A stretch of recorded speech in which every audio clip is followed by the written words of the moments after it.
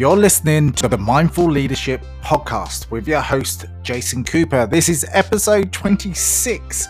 And in this episode, we're speaking about emotional intelligence, psychology of safety in teams, and building resilience back into the business that you work in, and also how you can have more passion focused in on your leaderships. So everything that we do is a muscle, and we train the muscles like a habit.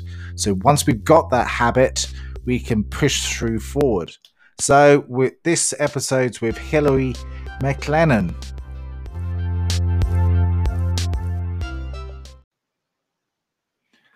Hello, good morning, good evening, and good afternoon, and wherever you are listening in this wide, wonderful, beautiful world that we live in right now. So you're very welcome to this very special episode of the Mindful Leadership Podcast.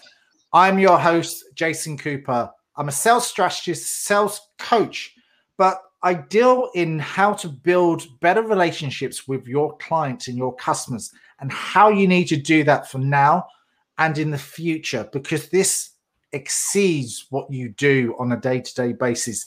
That connection between two people, that connection between the company, really impactful. So today's all about insightful leaders, insightful leadership, and gifted leaders that employ beautiful and brilliant and unusual strategies for great effect. And today, without further ado, I've got Hilary McLellan. Is that how you pronounce your surname? McLellan. It's McLellan. Oh, my eyesight's not as good as it should be. I've only worn these glasses for 2 or 3 months, and I'm still getting used to it, so I can't focus onto the screen. So you're welcome. Thank you so much for coming on today. Tell me how you got into what you're doing.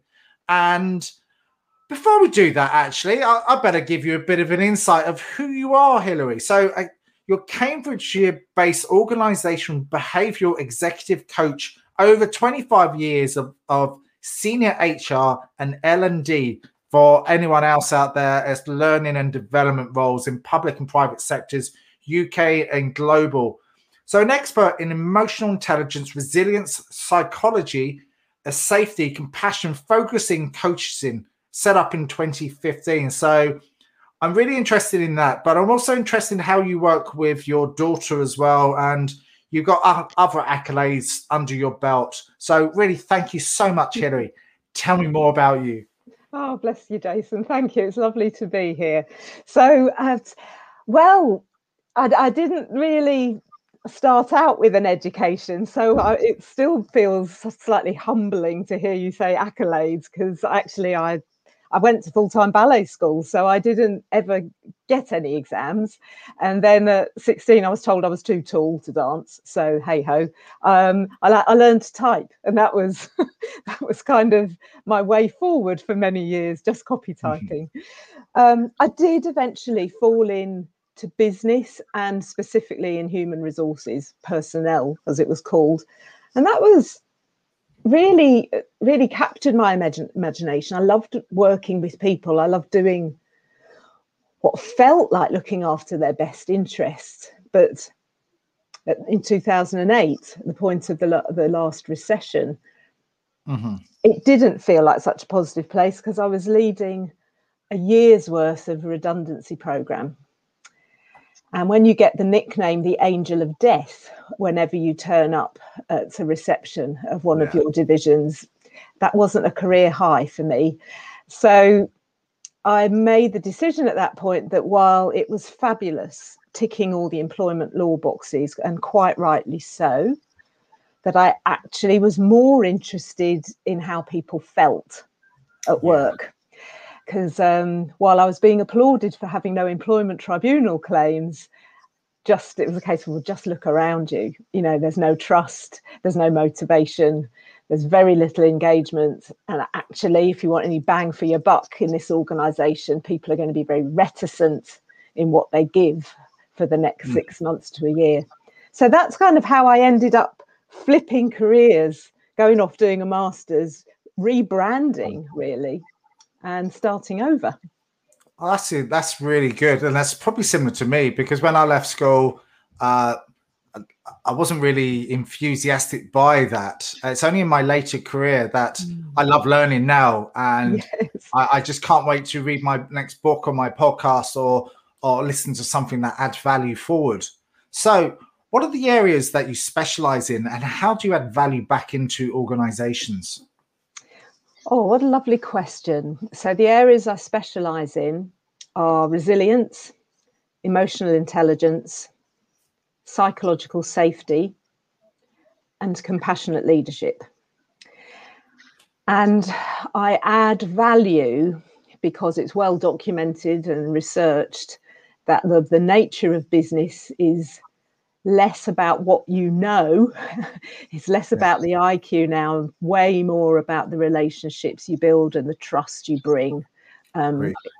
So, and the higher you go, the more important that is. And yet I find I go along to coach someone who's just new into an MD role, and they're still grappling with the fact they have to let go of the doing and try and grasp this a sort of ethereal thing of influence and leadership. And, and they can't kind of grasp it when they're used to knowing the answers and doing the doing. Yeah, and especially now when people are a little bit more remote and they're not probably sitting next to the team, the organization, and they can't pull people into the office the way that they used to. So what do you think are the key elements now into successful leadership, and how can they better use the resilience, but also that magic T, which is trust and respect and authority and all of that sort of the Cialdini influence persuasion, but also to do it in a practical way. And especially now we're in this funny world that we're in. Oh, yeah. Well, it is a whole other bag, isn't it? When you can only really see a head and shoulders and you're losing all the non-verbal communication. And when I'm coaching people in this world, I try and really strip it down to making them think about themselves as mammals, and the fact that as mammals, we absolutely rely on eye contact and whatever body language we can bring in this tiny screen. It would be like a bit like being an actor going on stage rather than being filmed in a studio. You're going to have to do a whole heap more to make it translate. So there's a lot about changing behaviours that could have been really subtle and picked up very well in a meeting room. You're going to have to dial it up if you want to get the same on a screen. So I try and help individuals understand the very primitive needs of a mammal brain, and that is acceptance by your social group and looking for visual connection and approval in order to build trust. How do you mean vision connecting? What does that mean? Well, for instance, I don't know about you, Jason, you might find it in some of yours, but I'm amazed when I can do a session on the subject of emotional intelligence and communication, and I'll actually have to ask people to put their videos on. It's kind of, that's a curious starting point, isn't it? Because, we need to be seen.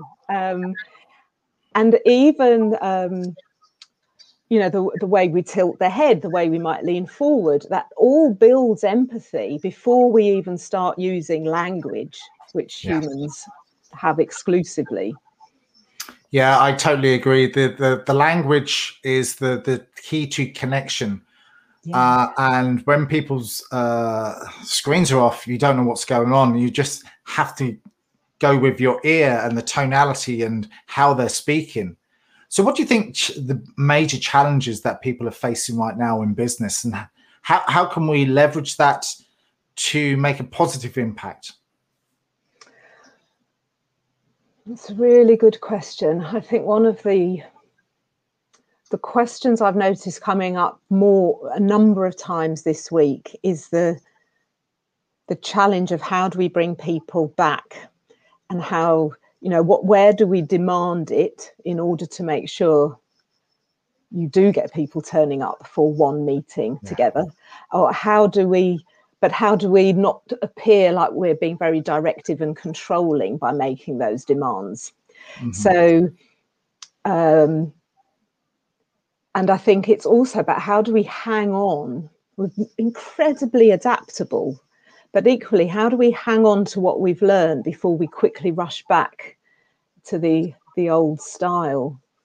Yeah. Because there's been a lot discovered, but because it's been in such a threatening environment, it's easy to sort of throw the baby out with the bathwater and rush back to the old ways. Yeah. So how do you think people are going to get in and embrace difference? Because it is going to be different now. It's not the same as it was. Nothing's going to be like that. And since the Second World War, there was massive change. This time there's massive change, and it's going to affect everyone, but especially seen in people up there within the organizations that are not prepared for this, even though it's been a year on. So developing people for the future has to happen. So what do you think the key elements for that what they might need to do this, so it will make an impact for the future generations going forward? In terms of people development? Yeah, people development, because we're in this people, well, luckily enough, we're in these people development roles where I call soft skills people skills, because they fundamentally are, and we're in that place of people skills. So the change now, what do you think are the key things that we can do to help this along? Well, this is interesting, isn't it? Because a lot of this will depend on us individually recognizing when we're triggered into feeling threatened. Yeah. So, I mean, we've talked very often as trainers and coaches, haven't we, about know yourself, self-knowing and personal mastery and all that stuff. I don't think there's ever been a time where we need to be more conscious about developing that. Yeah. Because if we don't know what's triggering our threat at the moment, we could well miss a huge opportunity. So for rough and tumble, and in that, don't see the fact that what's really happening is they're slightly threatened by the perhaps the limitation of being powerful, or perhaps their ego being fed. They may miss a real opportunity of drawing on innovation in perhaps some of their introverts in the team. It takes a lot of courage to be curious, even when it comes to ourselves. So, but it's such an opportunity, I feel, Jason, for businesses to really think differently.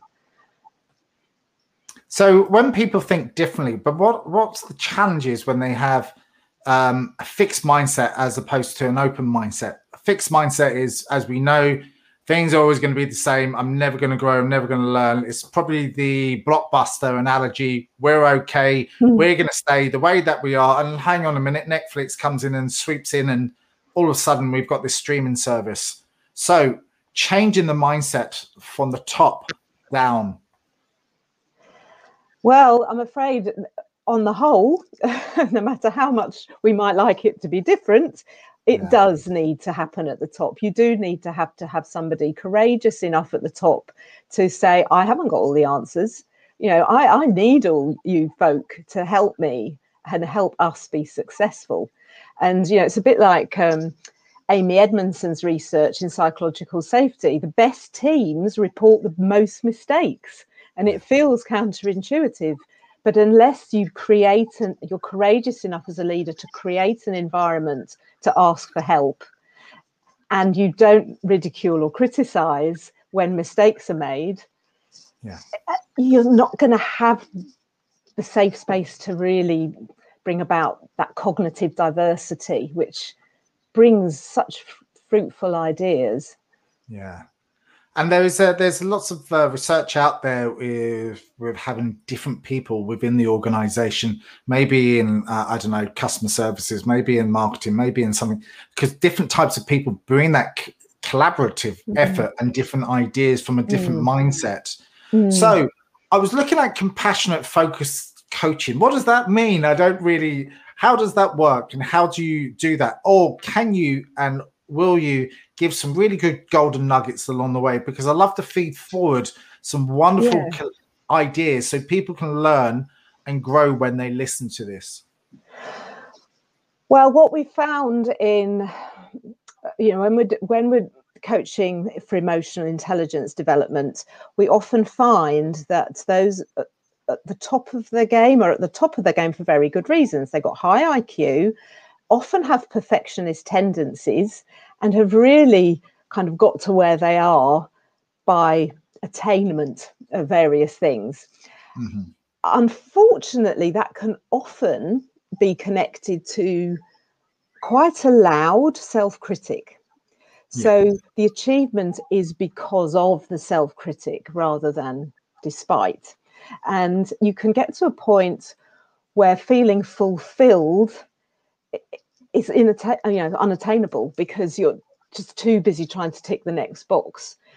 So what compassion-focused coaching does is, first of all, and very importantly, it helps a coach understand where they're at with their own self-critic and start to think about how actually we can perform not only as well but better when we're speaking to ourselves with an internal positive voice.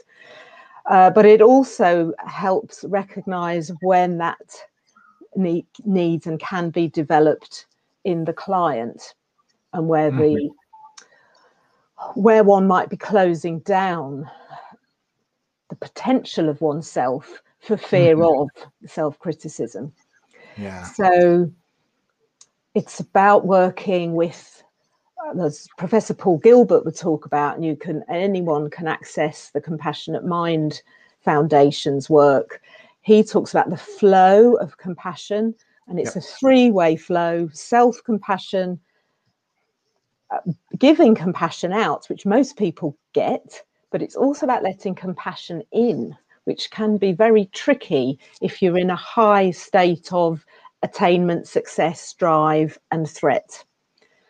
So there's something about being able to develop focus in a mindful way to notice and then choose the approach you take, rather than continually heightening the bar, and often not being fulfilled when you attain it. Yeah, no, that's quite interesting. And like the highly driven, highly focused people, because they want success. Yes. But the internal dialogue is, they probably have that ego surrounding them, and maybe it's the imposter syndrome not to let go. And that internal dialogue that people tend to have within that fight, flight, or freeze scenario that we all have, which is the reptilian brain in ourselves, that also gives the internal dialogue to our sort of neocortex, which is the rational brain. But talking to that emotional brain, sometimes we have to be let loose a little bit. So how do you think leaders can let go a little bit and communicate a little bit more effectively to their staff or employees? Well, before they can do the doing, which is what they want to do immediately, because that's what makes them feel like they're active, you've got to really develop that neurological muscle matter to be able to start noticing.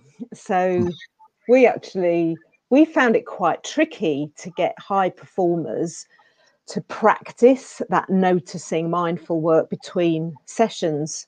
So we actually, Ashley, my stepdaughter, and I actually created a product, an online product that's within a VR headset as well. So you can immerse yourself in a scene of nature and plug into an audio that helps you develop those muscles to focus. But it's more of a stepping stone towards mindfulness, because many folk I coach are switched off by the word mindfulness. They kind of, you're going to want me to hum or do something freaky now.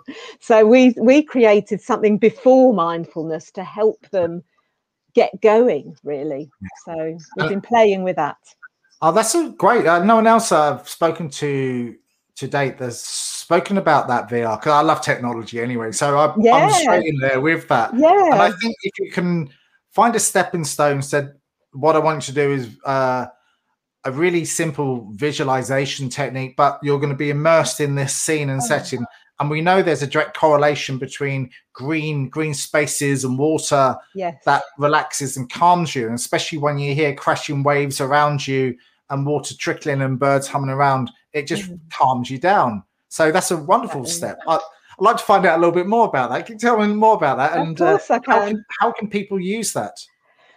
Well, we went live, I think, nearly 12 weeks ago. So it's out there on the internet. So it's there for the public, and you can kind of go in, and there's a variety of audios around calming, training, or coaching the mind. And you can basically pick an audio and just go for a walk, because real nature is lovely. But you can also, if it's raining or you're just too busy, you can pick a scene of nature out of a library full, and you can decide where you want to be while you listen to your audio. And if you own a VR headset, you can choose to do that on a VR headset, and our clients get a VR headset with their coaching package. So I kind of prescribe audios for the clients, and I kind of say, do you know what, if you've got a really harsh board meeting coming up and you know you're going to be in threat, 6 minutes of this, you'll recenter and you'll be in your best game when you go in there. So and we've done research with Aston University, so we know it works. We've got great findings on it, so it's very exciting.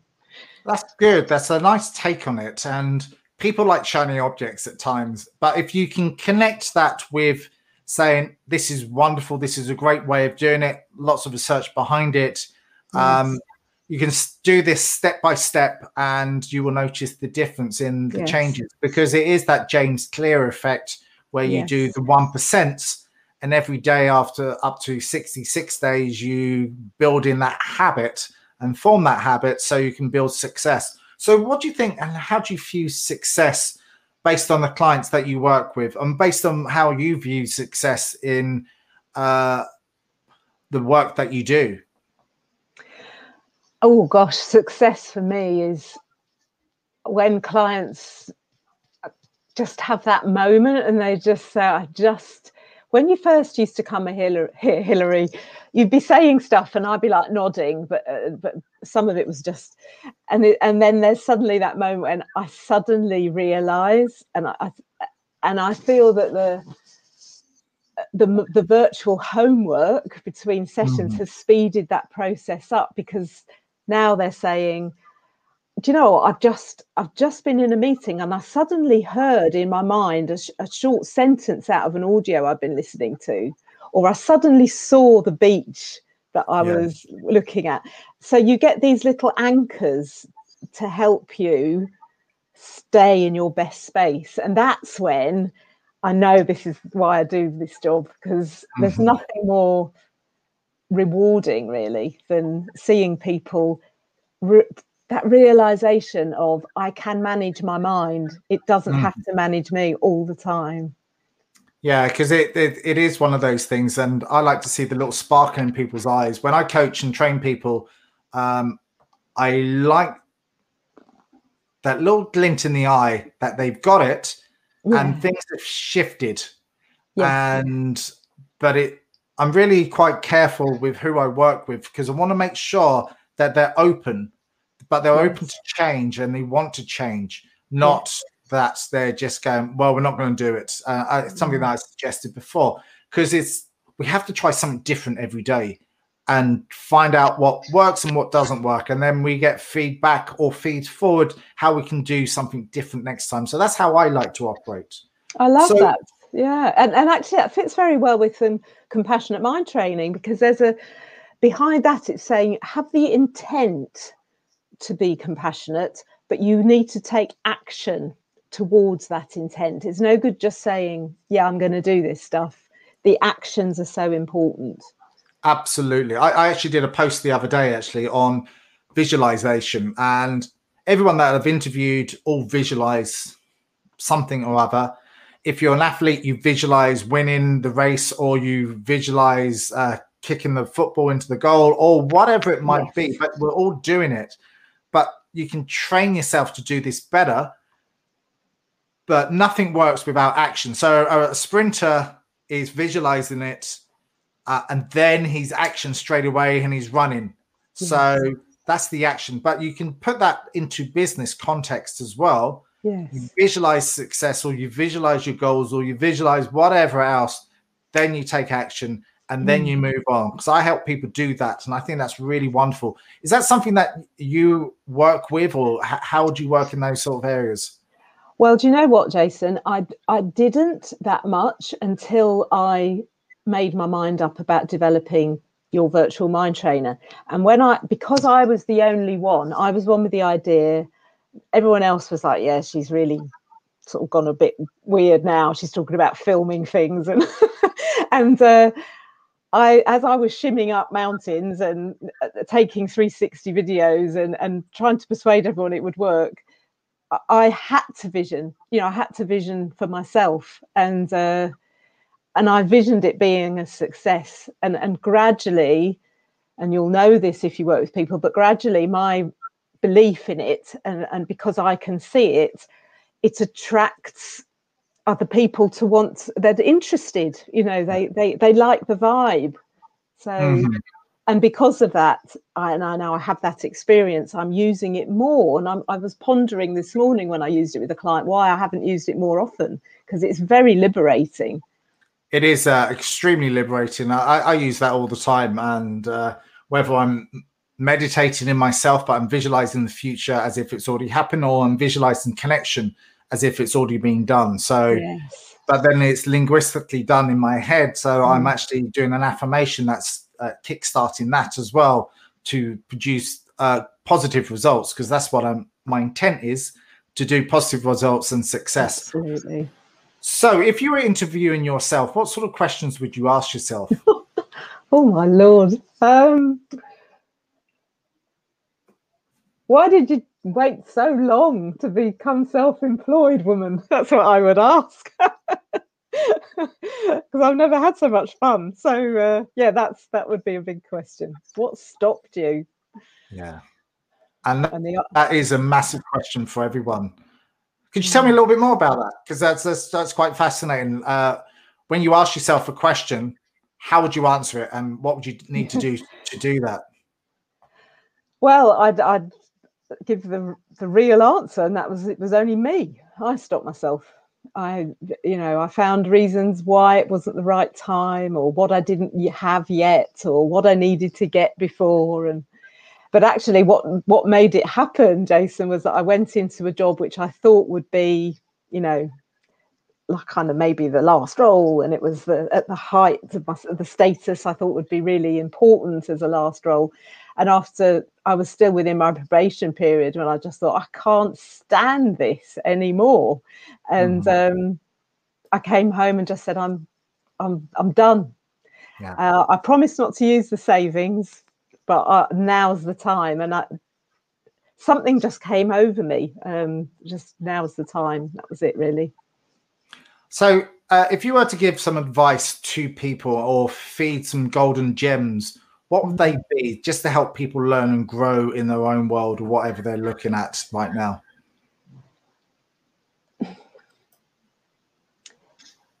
This is going to sound so simple, but it isn't. It's listen to your gut and find the power from within. It never comes from something for me, it's never come from something I've acquired or bought or attained. It comes from me saying, you go do it.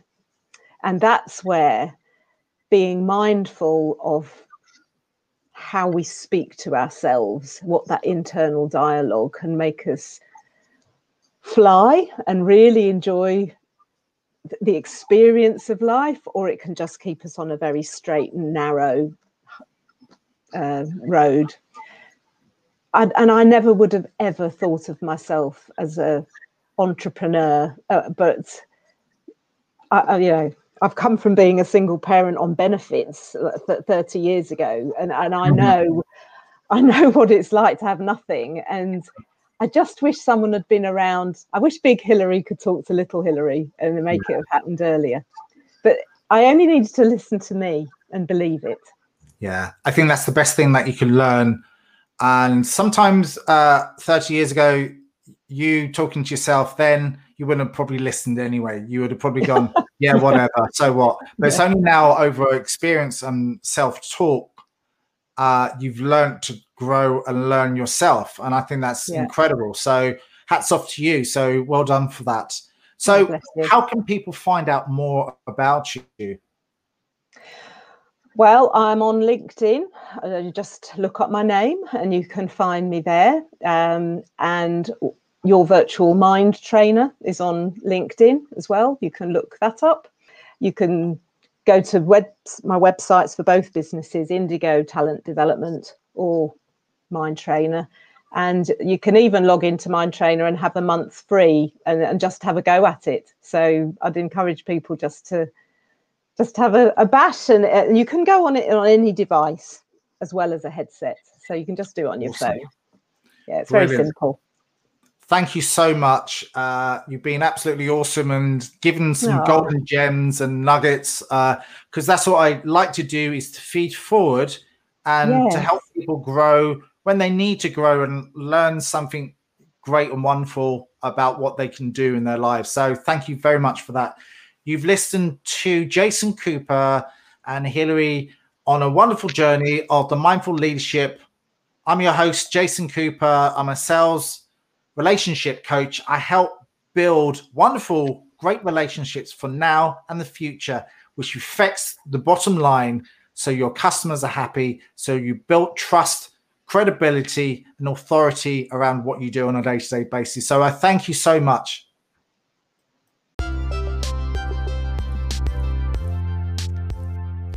Thank you for listening to this episode 26 of the Mindful Leadership Podcast with your host, Jason Cooper. You can find out more about me on my website, which is jasoncooper.io, or email me at jcooper@jasoncooper.io. If you want to connect with me, please do. Or if you like this and any of the other episodes, please give it a 5-star rating. Be very much appreciative. Looking forward to seeing you on the next episode.